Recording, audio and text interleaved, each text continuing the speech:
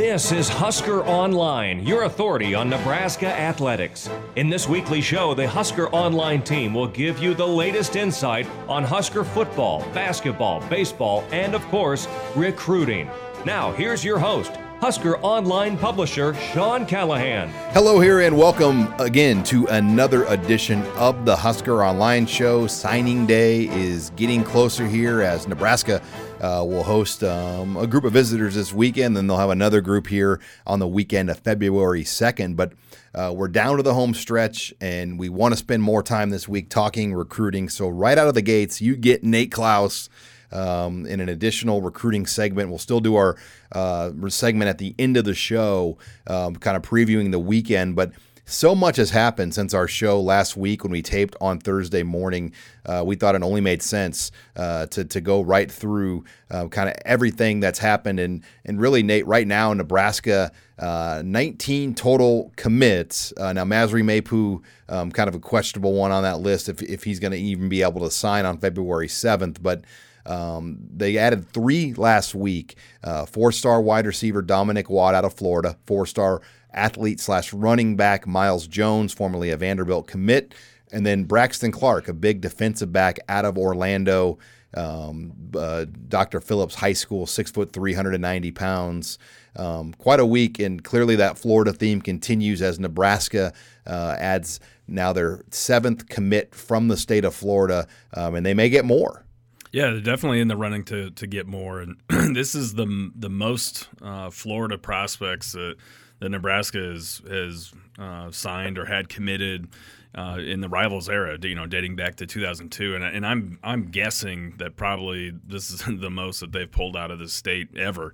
Hard to argue that take. Yeah, and I don't know if it's reasonable to expect them to sign this many guys out of the state of Florida each year, but there's no question that they're going to be able to continue to recruit the state. Their popularity and their reputation of this coaching staff, especially Coach Frost, is pristine in Florida. And, everyone knows exactly what Coach Frost and his staff did with Central Florida. There's a lot of respect for these guys, too, with how they handled the transition. And of course, their offense and defense are something that prospects are excited to play in. So, there's a lot of familiarity there, and I think that's all contributed to their success in the state, and I think it'll continue. Nate, is it Flow-Braska or Flory-Braska? Well, it depends on who you ask. I like the Flow-Braska. It just sounds better. Flory-Braska just kind of doesn't roll off the tongue very cool. No, that sure doesn't. But yeah, I wrote that this week and had a couple people say that I had it wrong in our 3-2-1. Well, C.J. Smith, a 4-star safety commit, he has kind of been the hashtagger. Yeah, he's been the hashtagger, and he came up with Flow-Braska. It just sounds like what's the movie in the social media movie when they used to call it the Facebook? And the guy from Justin Timberlake goes, in his role, he goes, drop the, just call it Facebook. Flow-Braska just rolls off the tongue.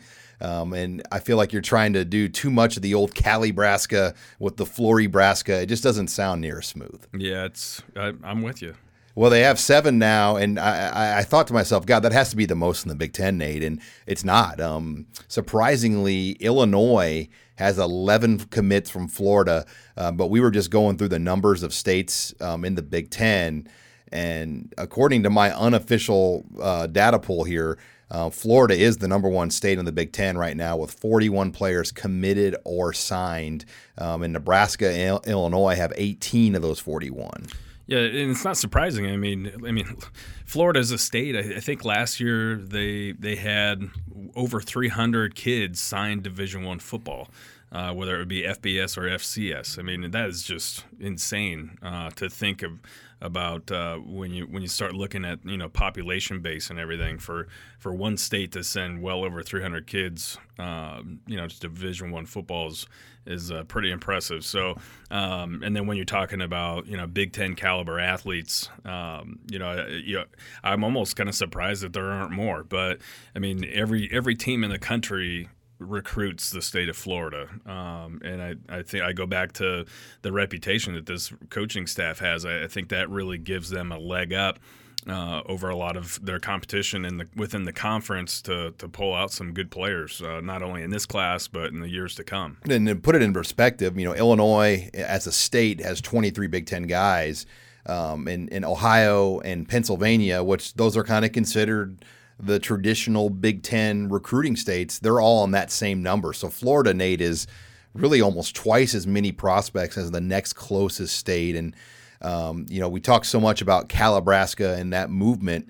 Well, Mike Riley over three years only signed 9 guys from California in the last 3 classes, not counting this year. They're going to have 7 and maybe 8, maybe 9 this year alone from Florida. So it's quite remarkable, and I still think they're going to keep recruiting California. But you and I have been around both states. Since we've known each other in 2002, we were down in I guess it was 2003, we were down in Miami, and I can still remember how much we were blown away by the talent at a place like Carroll City, and we saw it again. And there's no doubt in my mind, Florida is the better state for skill talent to get kind of those hungry guys that want to work and get after it that might fit this culture a little bit better. Well, I think that speed-wise, too, I don't know how you would be able to really do a case study on it, but I feel like per capita, there's a lot more speed in the state of Florida than in California. There's no question both states have a ton of talent. But I feel like per capita, speed-wise, if you go to the state of Florida, you're pulling a faster player, usually, and that's that's part of what Frost wants. Frost wants fast guys on both sides of the football. So, like you said, I don't think Nebraska is going to quit recruiting California. I think that's still going to be a state where they want to have a presence, especially in the Southern California area, LA area, Inland Empire, but JUCOs. Yeah, and with some JUCOs, but yeah, for sure, Florida is going to be a staple of where Nebraska's trying to plant their flag and recruit kids out of each and every year. Yeah, I'll never forget. We were young, 21, 22-year-old kids in Florida covering a camp, running a camp for our old company, Recruits Unlimited, with Adidas, and we go down to Carroll City High School, Nate. They're the 8A state champions with multiple NFL players on the team. Kenny Phillips, Ricky Jean Francois. You had a guy, Willie Williams. But, we test out this team, and they were far and away. We tested out hundreds of teams around the country, coast to coast, and they were far and away the most athletic team we saw. And after the combine got over, I remember a bunch of 7th grade kids came over from the middle school, and they were wearing just like their school uniforms. I think they must have had some dress code where, kids just had to wear the same school. You see that in a lot of inner cities where you wear a dress code to school. And these kids were in their school clothes with bad shoes on, and they were running 4.7 electronic 40s, which, to put in perspective, an electronic 40, a 4.7 is more like a 4.5 handheld. I mean, there's a difference in the time. And we just looked at, you and I just looked at each other. I'll never forget. And we're like, are you kidding me? I mean, these kids have never run a 40, let alone a touchpad electronic 40. And they're running 4.7s in their school clothes on a driver's ed parking lot that has bits of gravel on it. Yeah, that's the kicker is where we were running at. This wasn't like a not really nice track or something, and kids are running turf, or turf, or kids are running in cleats or in spikes. I mean, this is an old tore up driver's ed parking lot that was basically like had a gravel top to it, and kids are pulling out their gold grills and putting it on my desk before they rip off a 4.7. That wasn't the grill day, wasn't it? Yep. That was in the. Who was that rapper? He wore the grills on the videos and stuff. I'm trying to remember what that guy's name was. There's been lots of guys. Lots of guys. But yeah, that was in the grill. I forgot about the grill days. You measured out those 40s, man. That was a summer. But those kids in Miami, to put it in perspective, Nate, we were in Pennsylvania at Penn State, and I think we worked out 800 kids. And those 7th grade kids would have had the better times than all of the kids that we worked out at Penn State. Those middle school kids would have had the best time. Or best times rather than any one of those guys in Pennsylvania that we tested out, without a doubt. Well, and then there'd be guys. I remember we'd walk around and there'd be a guy sitting there. I'm like, I go to the coach. I go, wow, who's that guy? And the coach would be like, oh, he's nothing, And in my mind, I'm like, this guy would be like the best looking kid in the state of Nebraska if he moved to Nebraska right now. But yeah, it's Florida. It makes a lot of sense, especially with the transitions at Florida State and Florida with coaching changes and, obviously with what Frost did. I mean, he stole the headlines in the state of Florida throughout the year with the season they had, knocking off Auburn. And it's only going to continue as this class comes to a close. But we have a full show on tap. We just wanted to bring you a little bit of a recruiting appetizer to start things off. We're going to close with recruiting, though, at the end, like we always do. We're going to talk some Nebraska ball, though, as Robin Washut will join us in that segment here later in the show. We'll take your questions in the mailbag as well. So all of that's next here on this week's edition of the Husker Online Show. You're listening to HuskerOnline.com, your authority on Nebraska athletics. And welcome back here to the Husker Online Show. Sean Callahan and now Robin Washut as we bring him into the show. And it's time to talk a little Nebraska basketball as the Huskers got really, you hate to say it, Robin, but a must-win game at Rutgers, and at a Rutgers place that's been a lot harder to win at this year than in previous years. Nebraska's been in the Big Ten with the Scarlet Knights, but nonetheless, they got it done 60-54. Came down to really their two best players were better than anyone Rutgers had. James Palmer and Isaac Copeland kind of willed them to victory. And then Glenn Watson made a play late when it was a 2-point game, was able to drive to the basket and kind of make one of those street ball point guard moves that he can do sometimes. But they got her done. They survived this tough road stretch. We said going in they should strive for 1-1.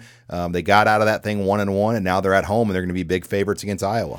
Yeah, I thought the story of that game was obviously getting the win because, you look at the next 8 remaining games, Nebraska's probably going to be favored in every one, even a couple of those, those few remaining road games with Wisconsin, Minnesota coming up. And so, the opportunity to win out is realistic. It seems kind of like a tall task, but, I think that's certainly within the realm of possibility, especially considering how many games they have left at home and, how good we've seen Nebraska when they're playing at least close to their potential. And so, a lot of ifs there, but it's definitely something that could be happening. But I think that when looking at that Rutgers game, what was as important as anything was the return of Glenn Watson. Obviously, James Palmer is James Palmer. Isaac Copeland got back after a couple bad games and was able to get 23 points. But Glenn Watson had really been fighting it over the past almost 10 games, just struggling to score, just looked uncomfortable, was forcing the issue, taking bad shots,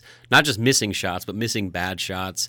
And he really was just not himself. And for Nebraska to be an NCAA tournament team, they need Glenn Watson to be good. There's no question about it.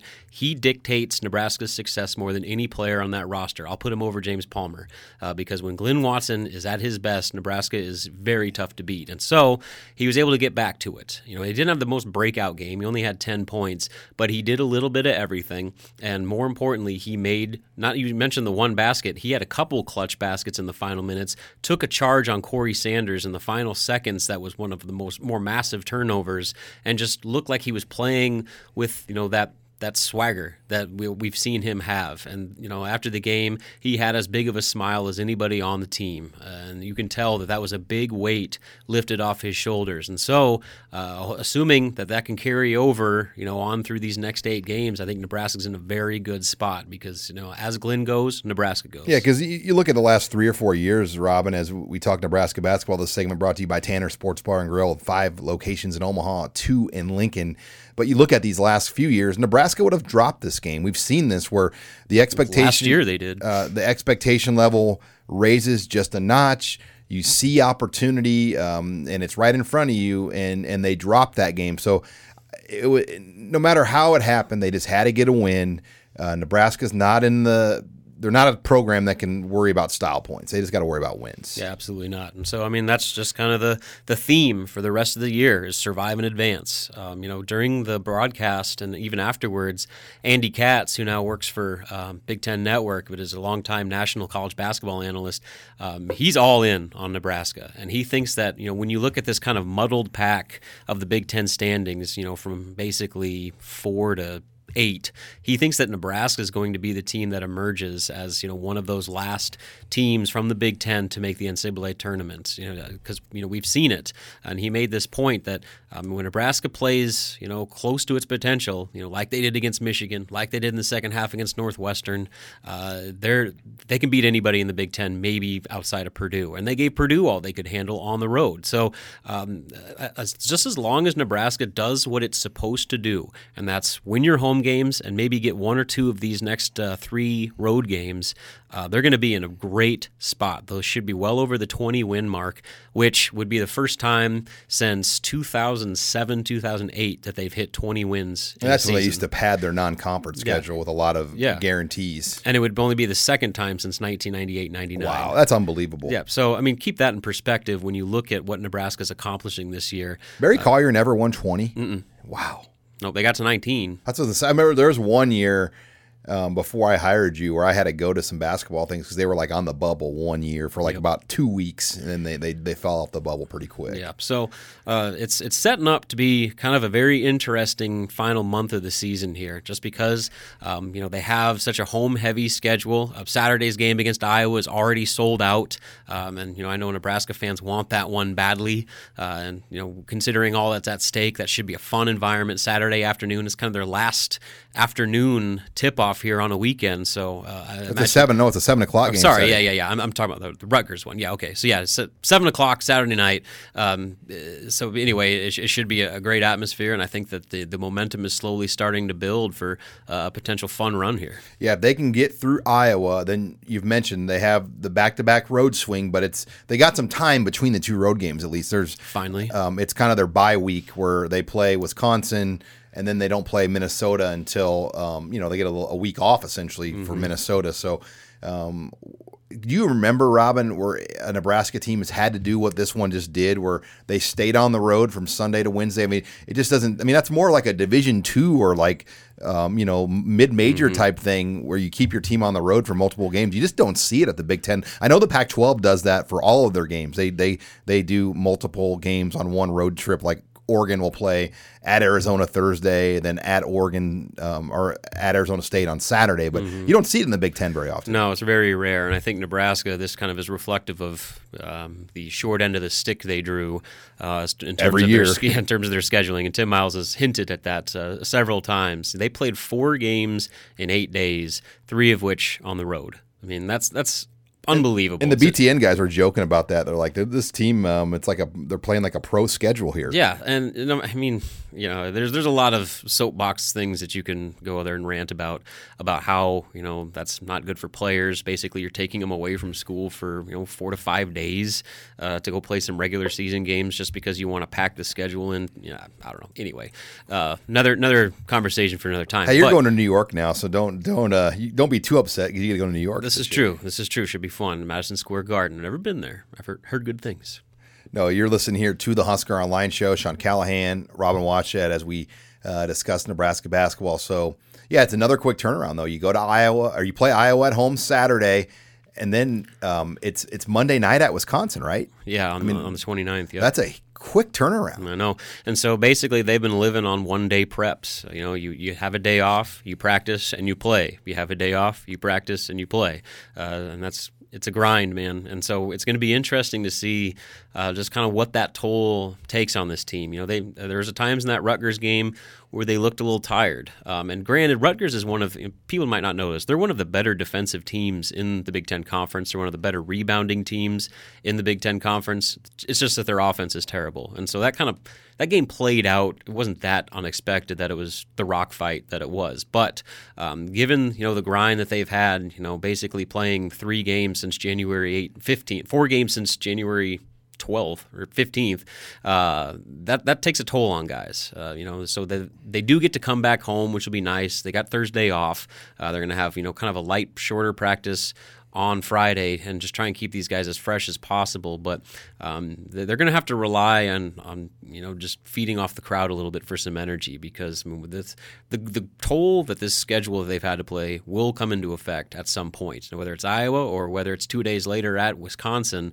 It's going to be something they're going to have to fight. I think the through. home crowd, though, will get them up. And so that's going to be big. And so that's why, that Wisconsin game right now, KenPom.com has them a 1-point underdog in that game. But I think that's certainly a winnable game, but it's going to depend on, how Nebraska can fight through just the physical grind of this schedule. Because after that, like you said, they got another week off, and then you can get some time to rest. But, they still got a couple games here that they got to just fight through it. Well, after Wednesday night's win at Rutgers, Nebraska now in sole possession of 5th place in the Big Ten, and not too bad considering this is a team that was preseason 13th in the standings. They're hanging right there with the blue bloods of the league, with opportunities here to close this thing out strong. When we come back, we are going to shift over to the mailbag, and I'm sure we'll have some more basketball questions in that as well, but we'll take your questions next in the mailbag. You're listening here to the Husker Online Show. You're listening to HuskerOnline.com, your authority on Nebraska athletics. And welcome back here to the Husker Online Show. Sean Callahan, Robin Washut, and Nate Klaus as we are doing the mailbag. And we are without interns still as they have class on Thursdays. So I will man the mailbag this week and get through the questions and bring them to you as we did last week. And guys, right out of the gates, Nate, we got a recruiting question from Bankerman 607. With the frantic next 2 weeks of recruiting left for the cycle, what do you see as the must-gets for the final few spots, and what, if any, do you see as contingency plans if we miss on these top guys? Well, the good thing is that there's a lot of contingency plans for all these guys. I think that the top guys that are, in my opinion, must-gets are Jarrett Bell at offensive line. He's the Rivals 250 prospect out of California that visited the weekend of January 12th. Visited Arizona State last weekend, was supposed to make an announcement on Monday, but didn't. And so Nebraska's kind of in limbo right now. He's trying to decide if he's going to visit anywhere this weekend or what he's going to do. Cam Jones, the Rivals 250 safety out of Mansfield, Texas, in my opinion, is a must-get. Javonte Jean-Baptiste out of New Jersey, a 4-star outside linebacker, big 6'5", 215-pound dynamic pass rusher, just overall great athlete. I think that he's a must-get. And then, I'd probably throw in a guy like Maurice Washington, the running back out of Texas, in that mix as well. And maybe even a sleeper pick, in that secondary, whether it's a Cam Taylor or a Kendrick Terrain. Next question here is from Air Force Husker _54. Of all the players who are coming back this year, i.e. no true freshmen or transfers, who is one player on offense and one player on defense you think is likely to make a big jump this season? That's a great question. I think you can go in a lot of ways. I think Matt Farniak is a guy I look at on offense. I think Tristan Gebbia is going to really burst onto the scenes here on offense this spring. Defensively, until we kind of see the scheme and kind of how things go. But Damian Daniels is one that I look at that's going to probably emerge that wasn't playing at all last year. Well, if he's healthy, I'll throw Trey Bryant in there. Obviously that it's a unique running game that Frost likes to run, but they run the football and the yards are there to be had. And so I think as long as Trey can get that injury situation figured out and stay healthy, we saw how good he can be. And I mean, he can be one of the elite running backs in the Big Ten Conference. And when you add all the other things that defenses have to account for with this offense, I think the opportunity is there for him to put together a big season. I'm a big Matt Sichterman fan. I think that he's going to be a lineman that has an opportunity to really grasp, make a move and maybe grasp a starting role either at guard or tackle. I think he's athletic enough to play either position, and he's a guy that I'm on that bandwagon and really interested to see what happens with him this spring. Now, follow up to that question, we gave the guys that we think. Now the guys that we wish would make a big jump. Is it any different I think some of them are kind of parallel to what we just said. Like, some of those offensive linemen would fall in that category for me. Whether it's a Bo Wilson or a Cole Conrad, they need somebody to make a jump that we don't know about. That's going to get a lot better over the course of a year. Defensively, I don't know if there's somebody I would just say automatically. I think JoJo Domann, hopefully he comes back strong off that knee injury and could maybe even win a starting job. Yeah, no doubt for me, on offense, it's anyone on that offensive line. I mean, they need that entire group to be significantly better. On defense, I'll say Lamar Jackson. I mean, can you be the type of player everybody thought you were going to be coming in? I mean, can you reach that elite status that came with your recruiting profile? He's really struggled, has gone through, I think he's actually regressed. It's a good one. Last year. And so with a new defense, some new perspectives and, coaching philosophies, can he get back on track to being the type of player that Nebraska fans have been clamoring for him to be for, a couple years now? Well, for me, Christian Gaylord, offensive tackle, is a big guy, and Jalen Barnett. I think both those guys on the offensive line, this isn't a very, very important spring for them. And then defensively, Deshaun Neal for me is a guy that you would really like to see take that next step, because he's been in the program now for 3 years. So I think it's time for him to kind of step up and see him reach his potential. You're listening here to the Husker Online Show. Sean Callahan, Robin Washington, Nate Klaus. We're taking your questions in the mailbag. Next question is from In His Name. First part is kind of a joke here, but he goes, how often would you guys like to track some of the people off the board and slap them in the face? No comment. No comment, but I'll see you at Hy-Vee. Yeah. That's an inside joke on our website. All the fights take place in the Hy-Vee parking lot on 40th and Old Cheney. They really don't, but they do. In all seriousness, I know it's super early, but of the 2019 offers, which 2 to 3 are the biggest priority? I'm assuming, Nate, Duggan is already one of them. Yeah, I mean, I think you could say Duggan is probably the Burt kids would be up there. Yeah, right up there. To me, it's for sure the Burt kids, and I'm not going to say specific players, but I'll kind of, I think you could give areas. All the St. Louis kids, between Trinity Catholic and St. Louis, 9 offers in St. Louis, in right? Louis North, or Lutheran North, 10 offers in St. Louis right now, or 9 offers, 10 offers in Missouri. I think that's very important.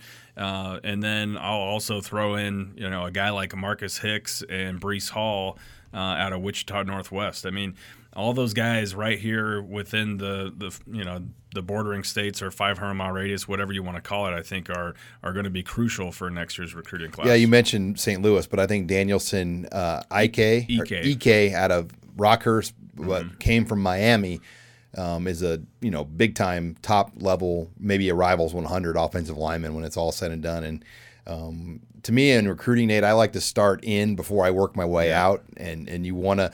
What about Marcus Watts? I mean, is he on the board? The kid out of Wichita.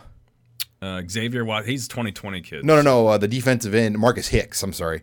The defensive end in Wichita that came. Yeah, that's what I just said. Wichita Northwest, Marcus Hicks and Breece Hall, the running back out of that same high school. Those two are going to be important prospects in this class. Yeah, he's a big one. But have they've gone down to see him yet in Wichita? Yep. Okay, they've been by there 2 or 3 times. So they're putting him on the priority list. Yeah, he's definitely a priority. They've made that loud and clear. And Nebraska's actually made up a lot of ground there because over the course of last season, communication had slowed down to a halt between Nebraska and Marcus Hicks. And meanwhile, he was picking up national offers basically on a weekly basis. So, Nebraska, and specifically Coach Ryan Held, has made up a lot of ground with that family here in a short amount of time. And then I know the answer to this already, Nate, but do these prospects in Missouri have the speed to play in Frost's offense? Yeah, absolutely. Our defense.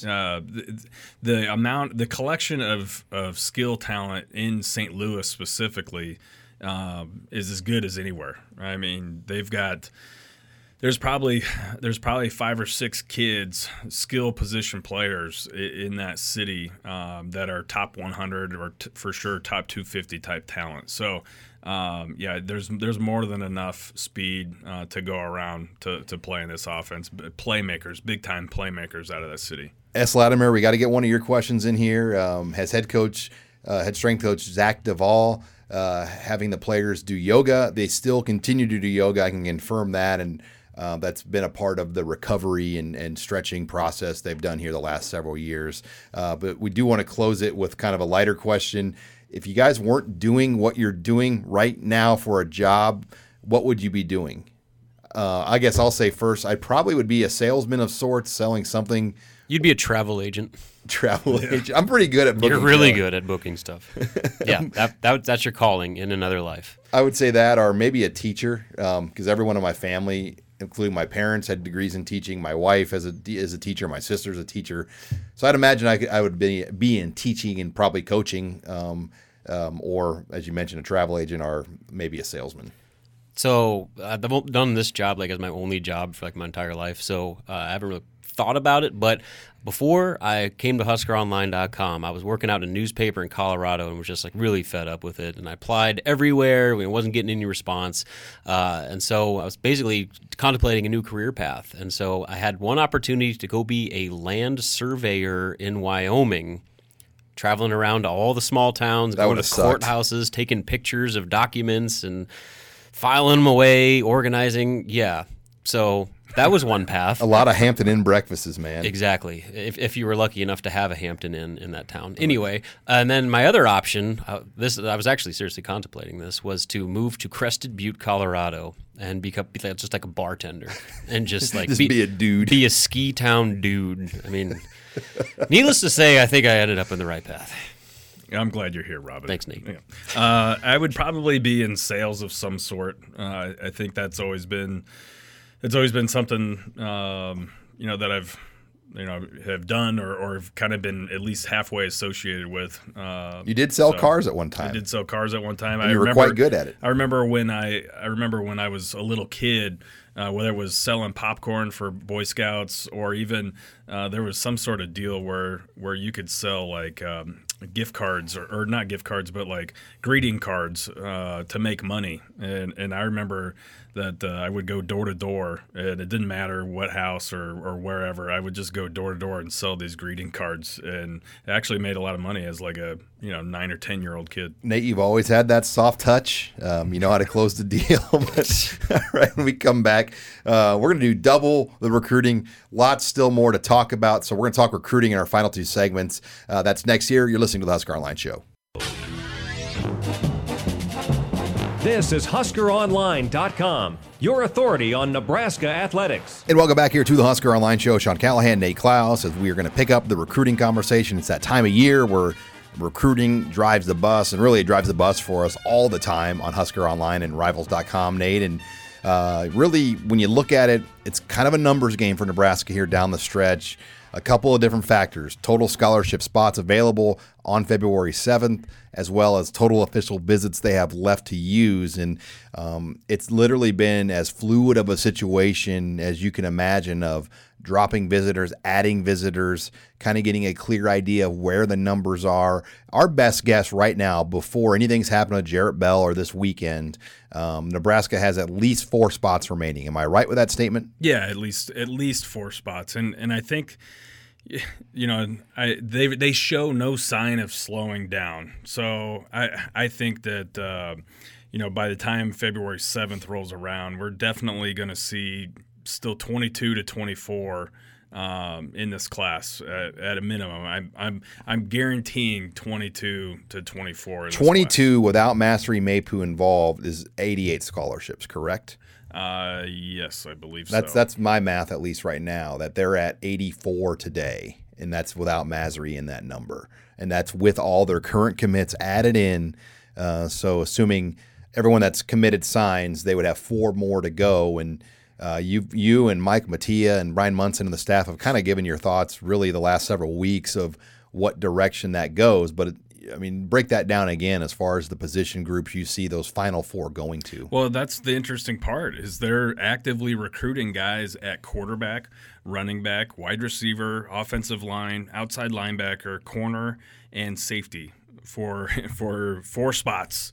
At minimum, they're recruiting 7 positions.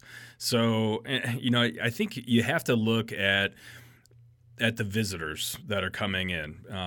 Obviously, that January 12th weekend was a huge weekend, and they're prepared to take commitments from anybody that visited that weekend, and they have received quite a few commitments from players from that weekend. Now, heading into the January 26th weekend, I think you still have to assume that anyone that visits Lincoln for this weekend, that they would be prepared to take a commitment from. So that means Matthew Tago at quarterback, Cameron Taylor as an athlete, most likely safety, but could also. I mean, he's a dynamic two-way player. I mean, heck, he even played quarterback in high school. So I think they're all in on him. Although at the safety position, I think that he's probably Plan B behind Cameron Jones, out of Texas. So those. And then you've got Dominic Watt that's visiting this weekend, who's already committed. So I think you could see them kind of close up shop here at the quarterback position and at the safety position, especially depending on what Cam Jones does, because he's announcing on Saturday. Well, you've been involved, Nate, in the process of managing things with recruiting classes for Bill Callahan, Bo Pelini, even to an extent early on. You worked for Frank Soldi's staff. What goes into just kind of managing this with what they're dealing with not only numbers but limited visits? Because it's been quite impressive how they've kept guys on the hook as backups for that February 2nd weekend. Yeah, I think they've got close to 10 players, 10, 11, maybe even up to 12 guys on the hook for that February 2nd weekend right now. And obviously they're not going to be able to bring all those guys in. So there's going to be players that drop off just because they are going to run out of official visits. And then there's obviously going to be players that drop off due to any upcoming commitments. So, there's a lot of logistics and it's fluid each and every day. And I think it's smart the way they're handling it. They're getting guys on the hook for those weekend visits. For that final visit weekend, they're to use it if they need it, and then if they don't need it, then they can go ahead and cancel that visit. But heading into the final stretch here and over these last 2 weeks, you say, okay, these are the positions we want to take guys at, and then it becomes a delicate balance of, okay, who can we get, who's the best available, and where are our biggest needs. So if they're wanting to take or try to find a way to get 2 more offensive linemen in this class, then that means, okay, then we're probably going to have to take or not be able to take a player at X, Y, or Z position. We're going to have to reshuffle those scholarships. So, I mean, there's constantly meetings and discussions taking place of, okay, where are we sitting with this guy? Who's the best chance to commit at what position, and what are our other needs? What direction do we want to go? Or if we take X player, how does that impact these other positions that we're recruiting? So, it's a very involved process, and this time of year, it literally changes sometimes by the hour. Have you seen a staff in your time at Nebraska be this organized as far as having that second option so readily available? Because I feel like it just is different how fast this has moved with how these guys have operated. There's 2 things that really stand out to me about this staff, and one has been their ability to line up backup plans. That's something that just completely decimated Mike Riley's staff, and especially Bo Pelini's staff. Okay, so at least Mike Riley, they were in on guys leading up to signing day, and obviously we all know that a lot of times they didn't get those guys that they were in on, which left some holes. Now, Bo Pelini, on the other hand, they were always in scramble mode heading into the final couple weeks, trying to find players. You never want to be dumpster diving. Yeah, you never want to be dumpster diving, trying to find a guy to take a guy or to fill a need. You want to have players lined up, and that's what this coaching staff has done a terrific job of so far. They've lined up options on the table so that if one guy falls off, well, you know what, that's that hurts. But at the same time, we've got, plan B, or I hate using the term plan B sometimes, but we've got another guy here and another guy here that we just move right up the board because we like what they bring to the table too. So, if you say that they've got 4 to 6 spots left, there's probably legitimately, 15 to 20 guys that they feel pretty good about or that they have kind of on the hook or at least set to visit.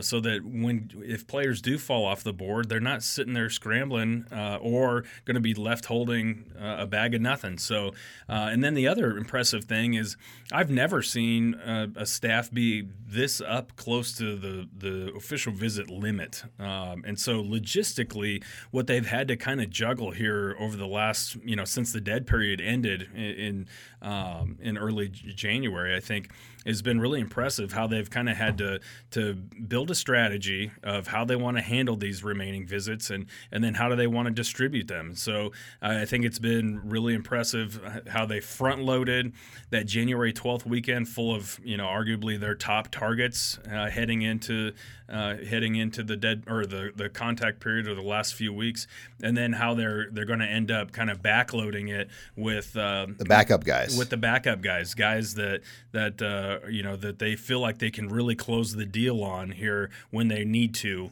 go ahead and fill this class out. So, I've been really thoroughly impressed with everything this coaching staff has done from day one. It's to have a class who now, I just got done looking at it, and now they're bumped up to number 23 in the country. To go from 94th after that was the low point. That was the low point. They were after they lost Joshua Moore. They had 7 commitments and they were ranked 94th in the country. And now, fast forward, 5 weeks, basically a month. They're sitting at number 23 in the country with 19 commitments in their class. So that's amazing what they've done in that short amount of time, considering that they coached Central Florida in the Peach Bowl and won. That what they've been able to do has been unbelievable. So I think it gives you, if you're a Nebraska fan, especially a recruiting junkie, you got to be pretty excited about what this staff could do with a full year, fully dedicated and putting together a plan of attack, for the 2019 class and beyond. All right, when we come back, we are going to preview that weekend, talk about the guys coming into Lincoln and the chances of maybe getting some more commits. That's all next here as we close this week's show. You're listening to the Husker Online Show. You're listening to HuskerOnline.com, your authority on Nebraska athletics. Final segment here of the Husker Online Show. Sean Callahan and Nate Klaus, as we are now going to preview what we know for the weekend here, at least on Thursday. And Nate, a lot of times things can change here on Thursday night and even Friday morning. But as of today, right now, you feel pretty set on obviously 3 different guys coming in, and that number could be 4, it could be 5. I mean, Maurice Washington's somebody that has flipped his visit to Nebraska several times, the running back on there, and still trying to get total clarification on when he could come to Nebraska. But as of now, you feel pretty strong about at least 3. Yeah, 3 for sure right now. And there's always some late movement. Earlier in the week, I was told by one of Blake McDonald's coaches, who's an offensive tackle out of Northern California, that he was no longer going to be visiting Nebraska. And Willie Canty, who's an offensive tackle out of Florida, told us that he was visiting Nebraska this weekend. So that seemed to kind of align that maybe Canty had moved ahead of McDonald on their board. But then Canty let us know here in the last less than 24 hours that he's no longer visiting this weekend and that he's now visiting the weekend of February 2nd. So, maybe it could be a situation where McDonald's visit is back on. I don't know. I have not been able to confirm that yet. And then with Washington, I think a lot of it depends on what Ohio State is wanting to do there. They've got a limited amount of space left, as most people do at this point in the year. And I know they're trying to juggle a handful of prospects. And the way that they're recruiting Maurice Washington is a little unique compared to most other schools, because they really haven't put.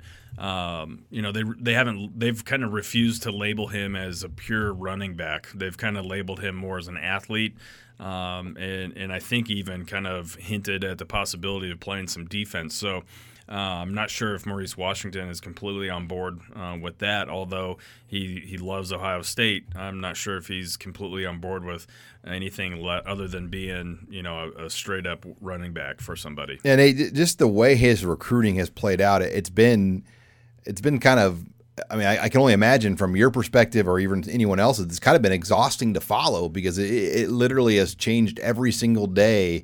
There hasn't really been much stability with how this process has played out for him. Yeah, it has been frustrating. I mean, the kid doesn't do interviews, and he kind of has a chip on his shoulder with his ranking with some services out there, including Rivals, and so you've had to go through his coach, or you've had to go through other back channels to get a lot of information. And as we all know, when you're going through back channels to get information on a kid, it's not always 100% legit. Just in the matter of a week, he went from being, definitely JUCO bound to maybe being able to make it to all of a sudden being completely cleared and being an exemplary student. So, it's the truth is always probably somewhere in the middle there.